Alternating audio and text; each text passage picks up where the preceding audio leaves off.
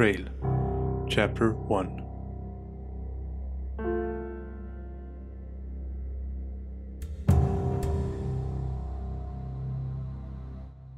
When she stepped out of the small cabin and into the sun, she was happy.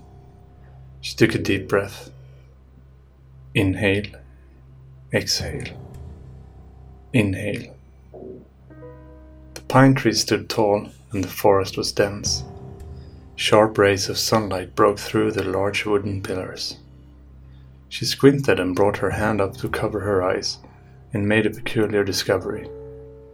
A fist-sized dot on a tree right next to her. Another one on a tree further into the woods. The cabin was located in the middle of a small clearing.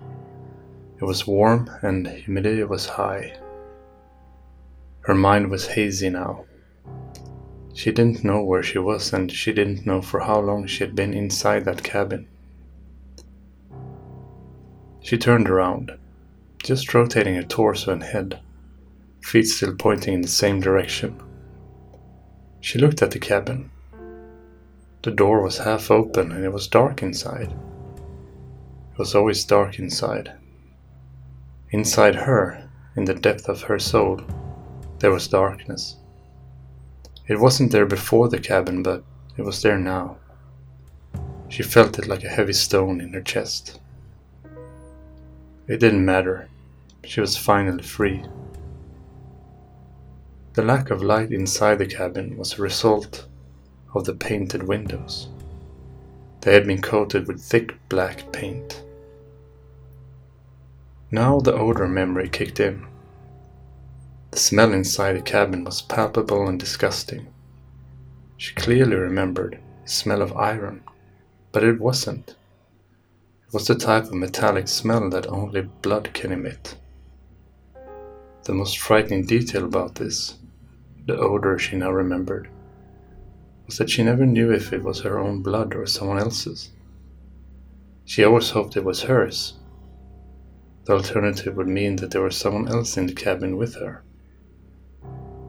She now knew that there was. It didn't always smell of blood. She also remembered a smoky scent, almost like the smell of barbecue on a nice summer evening back home. It was those memories of home that kept her from breaking in there, in the cabin. She could also remember the smell of damp grass and mud. During her time in the cabin, it had been raining extensively. The thrumming sound of the drops hitting the roof was, in some twisted way, calming her down. Now though, the sun was shining and the sky was blue, but the smell of damp grass lingered.